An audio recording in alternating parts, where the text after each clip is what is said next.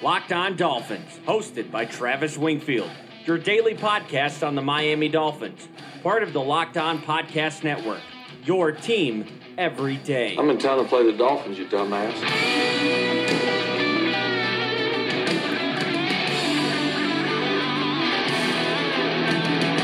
What's up, Dolph fans, and welcome into the Tuesday, February the 12th edition of the Locked On Dolphins podcast. I am your host, Travis Wingfield, and as always, I am here to bring you your daily dose of Miami Dolphins football. And on today's show, we got a busy one for you guys. Some big draft news came down on Monday. QB1 has officially committed himself full-time to football. We'll talk about Kyler Murray's decision, his interview on NFL Network, and if the Dolphins have a realistic chance to draft the Heisman Trophy winner. Plus, the state of the roster series continues with the tight ends, the Dolphins on Thanksgiving Day, and an introduction into the scheme of Chad O'Shea coming down from New England. All of that, but first, before any of it, I kindly invite each and every one of you to please subscribe to the podcast on Apple Podcasts. Leave us a rating, leave us a review. We trailed only Locked On Chiefs and Locked On Packers on the network here, so competing with the big boys on the podcast, despite the team not being at those teams' level. Also, follow me on Twitter at WingfieldNFL. Follow the show at Locked On Fins. Check out LockedOnDolphins.com for the entire state of the roster series, and of course, the other Locked On Sports family of podcasts, like the Locked On NFL Draft Podcast, and the Draft Dudes podcast for all your NFL draft needs.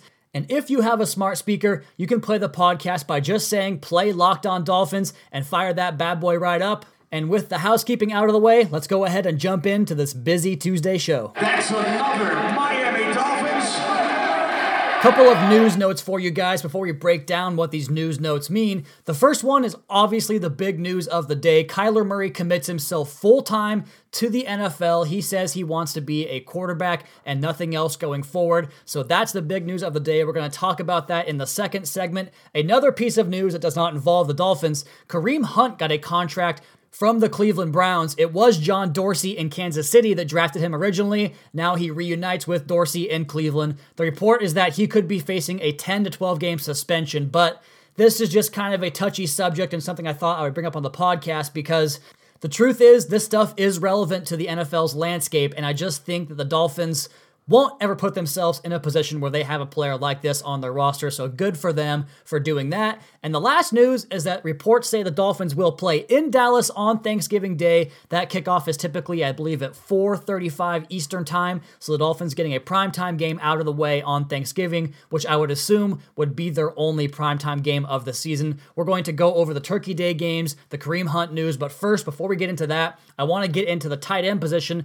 and the state of the roster series continues on here. We've gone over the receivers, the quarterbacks, the running backs. The offensive line will be tomorrow. But this tight end group for the Miami Dolphins really had a disappointing year in 2018. A lot of new faces, a couple of rookies that got a lot of playing time, and some injuries that pushed some new guys onto the roster. Of course, talking about Nick O'Leary. Let's go ahead and run down this thing real quick. Currently, the Dolphins have $2.4 million in cash committed to the tight end position for 2019. The NFL average is $7 million, so they are well under budget on that standpoint. Nick O'Leary makes $1.1 million this year. You'll recall he got an extension in season last year as he basically stepped in and filled in for Marquise Gray after Gray tore his Achilles in training camp or the week before the season started. And O'Leary is kind of that H-back dual threat type of tight end player that really isn't a big athletic passing threat down the field, even though he won the award for tight ends in college football. The name of that award escapes me, but O'Leary did a lot of good stuff working as a run blocker out of the backfield, coming across on split zone, and I think he scored 1 touchdown on the year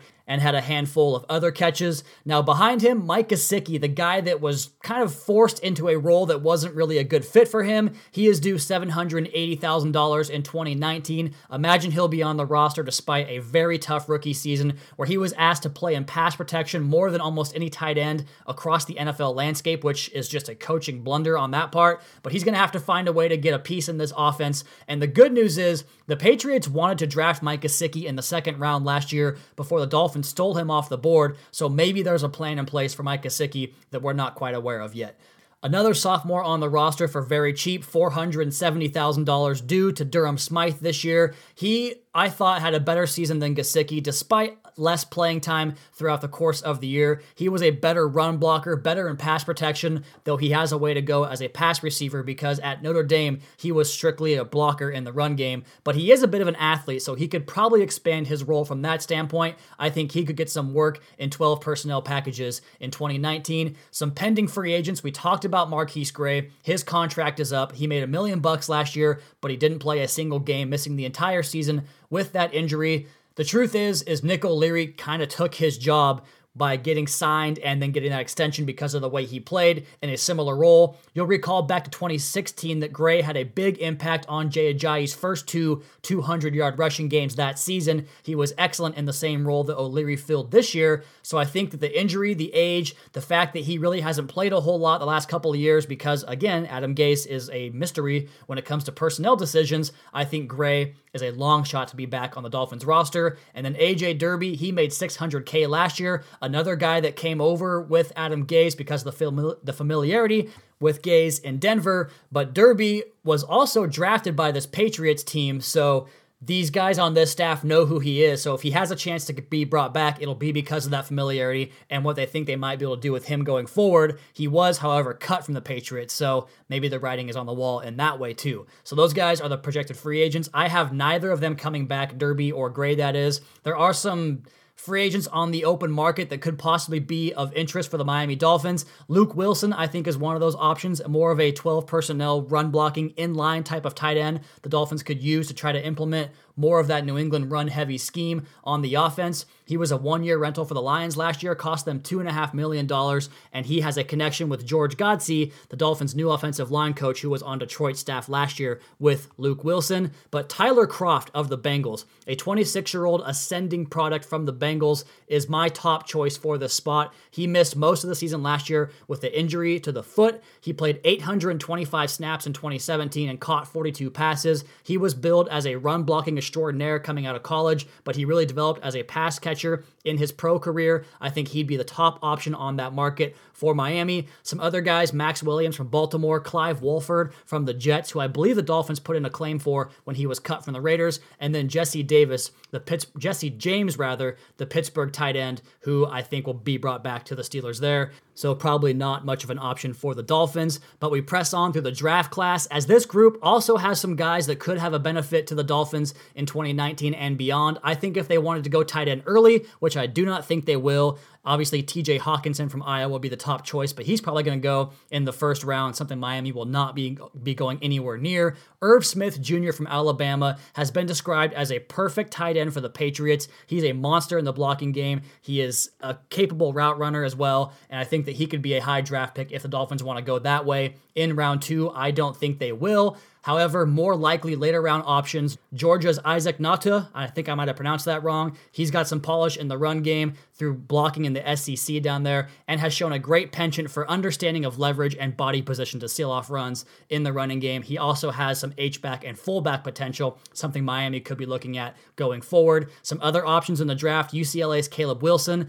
LSU's Foster Moreau, and Rutgers' Jerome Washington. I think this group of tight ends is probably pretty much set, except for the spot at the top. I think that's where a guy like Tyler Kroft could come in and fill that number 1 tight end role. So my projection for the tight ends in 2019 would be number 1, a free agent signing, hopefully Tyler Kroft, number 2, Durham Smythe, number 3, Mike Gesicki, and number 4, Nick O'Leary, who I think might be long for the roster if the Dolphins replace him via free agency. So that is the tight end preview going into the offseason. Tomorrow, we're going to look at the offensive line in depth. And next here on the podcast, we're going to get into the Dolphins offensive scheme tutorial, talk about Kyler Murray and the Dolphins back on Thanksgiving Day football. We'll do all of that next here on the Locked On Dolphins podcast at Wingfield NFL at Locked On Fins.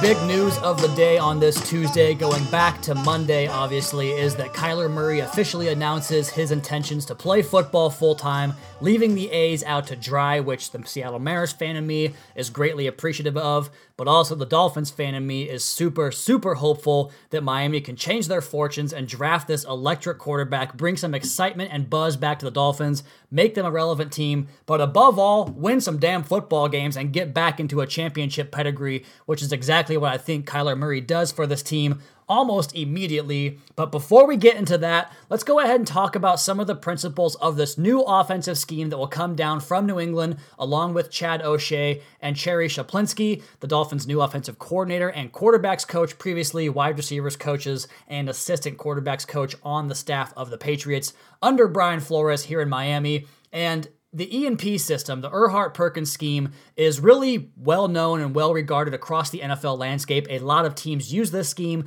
A lot of teams use the basic concept in this scheme to make their offenses flourish. And it's something that Adam Gase tried to run down here in Miami, but there is a lot of complexity in the way Adam Gase did it with a lot of three-man route combinations. As you guys know, Gase loved the 3-by-1 sets where he'd have three receivers to one side and one receiver back to the boundary and using it that way. And it was something that Ryan Tannehill just was not equipped to do because this scheme puts the onus on the quarterback to make correct pre-snap reads, which we all know was Ryan Tannehill's biggest downfall throughout the course of his Dolphins career. So that was a big reason it didn't succeed with Adam Gase, among many other reasons. The reason it has been successful in New England, obviously, is the fact that Tom Brady is there, which brings us into the number one aspect, the number one quality that makes the Erhardt-Perkins offense so popular in the NFL, and that is that it builds the scheme around the quarterback. And rather than distributing responsibility to the skill players at wideout or the running backs or tight ends with a wide array of sight adjustments,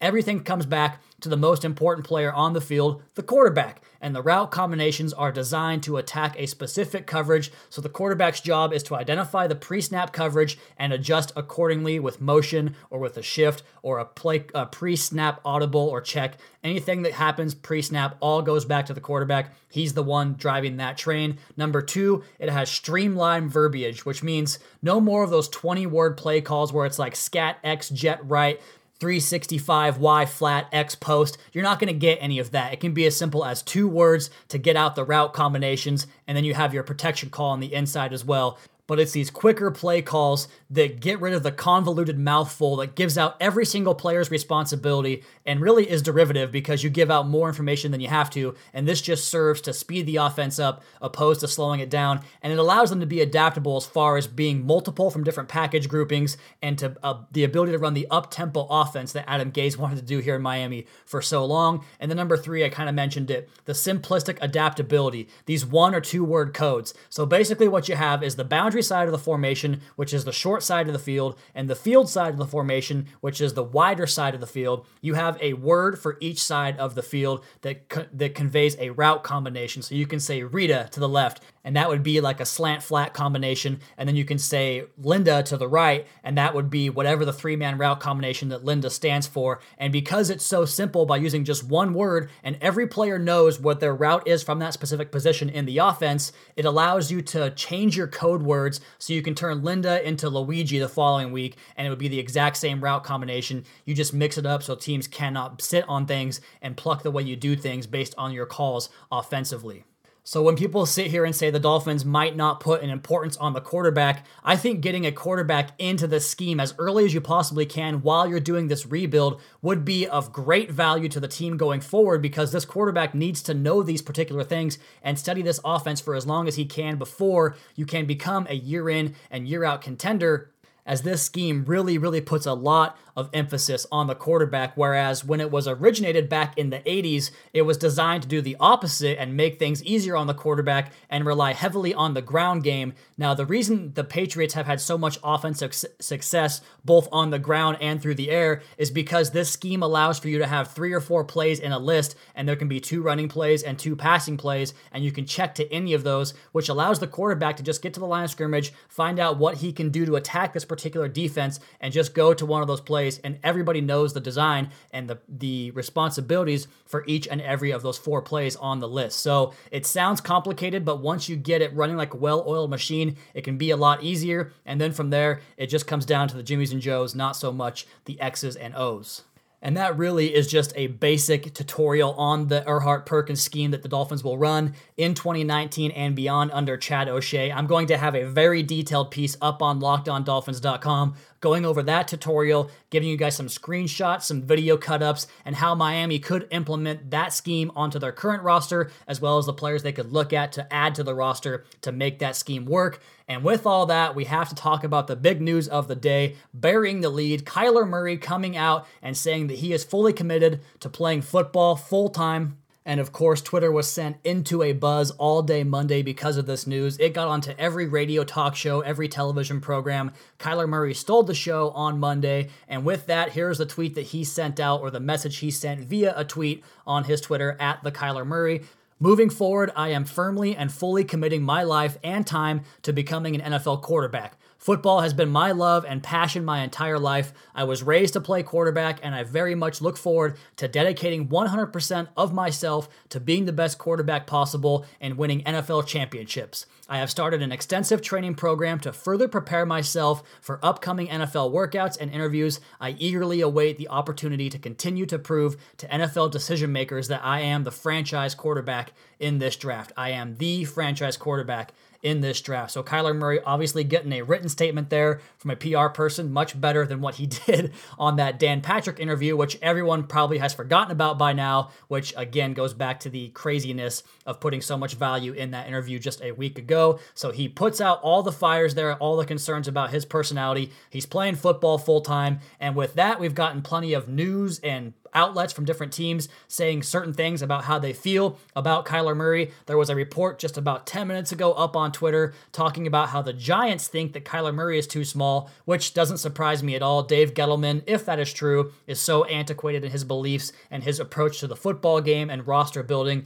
that it wouldn't surprise me that he thinks that Daniel Jones or someone like that would be a better quarterback prospect. Will Cain on ESPN thinks that the Kyler Murray is going to go first overall to the Arizona Cardinals, who would then turn around and trade Josh Rosen to who I do not know. I just know I do not want him on Miami. I think he's bad at football, so I'll go ahead and pass on that. But the idea that Kyler Murray could go first overall is very, very interesting, and I think very much so a possibility. I just hope the Dolphins trade up there and get him, because to me, this guy is the most electrifying player in this draft. He is by far the best quarterback in this draft, and you can have your love for Tua Tagovailoa, but I still think Kyler is better than Tua. In fact, the only quarterback that I have above Kyler Murray on my power rankings of quarterbacks available in the next 3 years would be Trevor Lawrence of Clemson. I go Trevor Lawrence, Kyler Murray, Tua Tagovailoa, and then Jake Fromm from Georgia, and then Justin Fields now of Ohio State would be my quarterback power rankings there.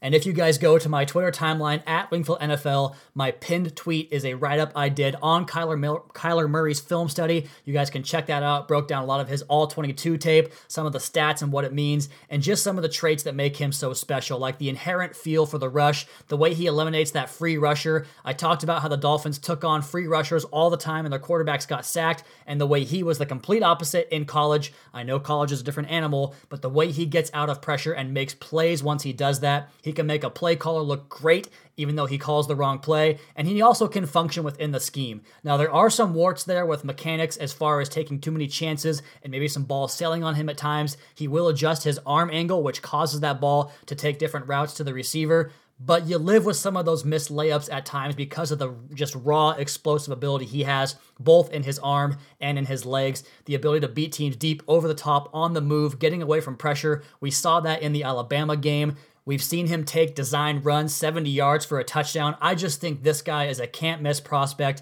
and you have concerns about the size. You have to find ways to create passing lanes on certain concepts, because there's a video I posted up on my timeline looking at a play the Patriots ran against the Dolphins back in Week 14, where you have a ghost concept to the field side, which is a go route and an out route, basically designed to clear out the middle of the field. And then to the backside of the formation, you have double slants from the slot and from the boundary, and the backside slant on the boundary is the one that's supposed to be cleared out. You have to find ways to create those passing lanes for Kyler Murray, as he's a tad bit short, but that's what coaches are for. That's the implementation of the college game coming to the NFL, and I think it's only going to continue on that route. So let's go ahead and get with the times and think about ways to create passing lanes for Kyler Murray, because you can do it, and if you can do it, you get the explosivity too, which really would change the way this entire franchise operates. And I'd be remiss if I didn't bring up some of the concerns people have about his stature or his playing style. Look, I know he's only going to be about 5'10", probably 195 pounds. I do think he is pretty jacked up in terms of stature and build. You saw that video of him throwing with his shirt off to Antonio Brown. That guy has some serious delts and traps. He looks very well built for a quarterback. I know he's small, but the way he can evade the big-time hit, the elusiveness, the small target. He is a tough guy to hit, and we saw Quinnen Williams get him down in that Alabama game, and he got the helmet off, but what did Murray do after that big shot? He goes down the field for 3 more touchdown drives, so unfazed by that. He has that Russell Wilson trait where he protects himself very, very well. And with the direction of the current game going towards hitting the quarterbacks less and less, I just don't think it's a concern. It might be, but I don't think it is. And then the last one is the attitude or the mentality or the lack of commitment to the game. That was overblown all to begin with. The guy had a huge decision to make for the rest of his life, and I think that all of us 30, 40, 50-year-olds, whoever's talking about this stuff on Twitter, that is giving him grief for not having made up his mind yet on baseball or football and deciding the future of his entire life, you only get one crack at this thing. I just think that was ridiculous of some people to suggest that he was misguided in that way. Give the kid some time to make a decision. He made the decision, and now he's a full go towards football. So I'm very excited to see what happens with that. He was on the NFL Network today. I want to play some sound for you guys on that interview, as well as an interview that Dan Marino did on the Doug Gottlieb show earlier in the week. We'll get to that stuff, project where Kyler Murray might go in the draft, and finish things up with the Dolphins on Thanksgiving Day. All of that coming up next here on the Locked On Dolphins podcast, part of the Locked On Podcast Network at Wingfield NFL at Locked On Fins.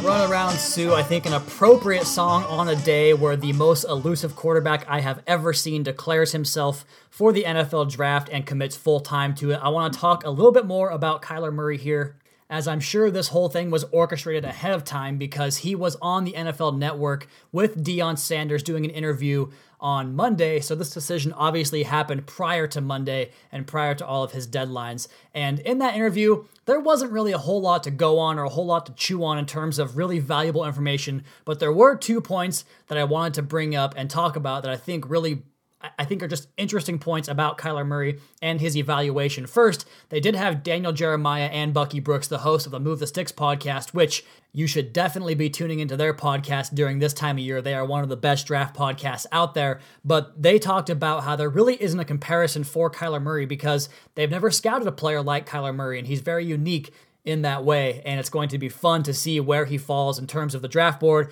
We'll talk about that here more in a second, but Deion Sanders sat down with Kyler Murray, and there was 2 points I thought were worth noting. The first one was that he suggested that he thinks Kyler Murray's plan when he asked the A's to play football for the 1 year at OU was to allow him to keep his options open, and Kyler flat out said, yeah, you're right about that. I did. I just wanted to put myself, he says, in the best possible position for my career, and this to me, this is me speaking again, this to me says that football was always and always will be his first true love, and he even said as much in his official announcement on Twitter as he declared on Monday. So that part is put to bed to me. I'm not going to worry about that anymore. He's a football player. Kyler Murray is a football player. And then number 2, another interesting tidbit from that interview, they talked about his size, which is going to be a talking point on every single interview he has to do, and I'm already sick of hearing about it, but we are going to continue to hear about it, and Deion brought it up, but he makes a great point in saying that you didn't just now become small, you've always been small. And I love that because it means that Kyler has had to learn how to overcome that limitation in his football career his entire life, and I think he's pretty much done that. After all, Cliff Kingsbury says Kyler's never had a bad outing, which is something that just does not happen with quarterbacks. I mean, does that happen with any athlete? Michael Jordan maybe? Greg Maddux in his prime? I don't know. I just know that it's super, super rare. Okay, I promised we were going to talk about some Thanksgiving Day game stuff, and we'll do that on tomorrow's podcast as I'm going to bump that segment because I want to continue on this Kyler Murray train and play some sound for you guys here from an interview that Dan Marino did on the Doug Gottlieb show and talked about his admiration for Kyler and just kind of break this video down as it goes along. So I'm going to go ahead and play that audio for you guys, and I'll come back on and talk about it here in just a second. we got Kyler Murray coming on a little bit later. Awesome. Yeah. He's got a great arm. He's a great kid. He is. Yeah. But he's also, tiny. Smaller. Okay? Now, you were not only big, but you had this ridiculously quick, accurate. Okay, let's pause it right there because Gottlieb already is on my radar for being an annoying little pissant on this interview in particular, putting his hand out, showing how high Kyler Murray stands, and that I've met him, so I know how tall he is. But go back to the original when Dan Marino says what a great kid he is. There is this genuine look on his face to say that I just am all in on Kyler Murray, and I think that bodes well for those that want the Dolphins to go after Kyler Murray, because I think Dan Marino is going to have a big say in who they choose as the next franchise quarterback in Miami. And if he loves Kyler and gives that note to Chris Grier and Stephen Ross, that could signal a trade up to go get their guy, which to me should be the first and foremost move they make this offseason. So Gottlieb's going to continue to try to disparage Murray in this interview, talking about his height. And you can hear him say he's tiny, and Marino comes back by saying smaller. Yeah, he's smaller, as if to emphasize that he is a little bit smaller than your traditional quarterback, but you can also kind of sense that he thinks that's not that important. Let's go ahead and roll this interview on here with Gottlieb and Marino talking about Kyler Murray. He's with a great arm. He's got, by all accounts, everything in terms of arm talent. Great legs, but he's tiny. Yeah. He's legit 5'9.5", 5'10". Not interested in Marino. Can you? I met him, so I would say that's about his size. Okay. Do you think in this NFL you can play at that height at quarterback? So from what you just see, what he did at Oklahoma, that 1 year, it's only been 1 year, but he was extremely productive and explosive, very explosive. So I do think he can play at a high level in the NFL. I think the game's changed a little bit, whereas the more run-pass option stuff, and they throw a lot of the bubble screens, and you get the read option stuff that a lot of teams are doing. It's more prevalent now. This style is more prevalent than it's ever been. So I think yes. I think. And you guys, and what's funny is you guys were kind of the innovators of it. Like you guys were the first to really spread it out and just do it. Yeah. So that's really where the interview ends as far as Kyler Murray goes. Then they get into talking about the Dolphins in the 80s and 90s running that spread out attack against the Buffalo Bills, and the Bills countering with the same spread attack. But that's neither here nor there. But Marino talking about the explosiveness, the change in the NFL game. I'm so happy that we have a guy in the room that isn't beholden to these antiquated beliefs like the Giants, for instance, who think you have to be 6'4", you have to have 3 years of starting experience, you have to complete 65% of your passes, or whatever those stupid Parcells commandments are that would get a guy fired these days. The commandments that lead to drafting a Paxton Lynch over a guy like a Kyler Murray, those stupid antiquated ideas I think are not going to be existent in the Dolphins draft room and in their conversations for the quarterback position. So with that, Dan Marino, a heavy influence, loves Kyler Murray. I think that could go could go a long, long way in the Dolphins finding a way to draft Kyler Murray. And what will it take? I think they're going to have to trade up if they want to make that happen. I think Kyler Murray is going to go in the top 5. I think they're going to have to target the top 3 or 4 to go up and get him. Will they do it? I don't think they will. I really hope they do. Probably a first this year, a first next year, a second rounder, and maybe an additional late round pick on top of that. It's going to be expensive, but like I said, I think this guy will transcend the league. I think he'll transcend the Dolphins and put them into a new light, a new position they haven't been since Dan Marino was there as the quarterback of the Miami Dolphins.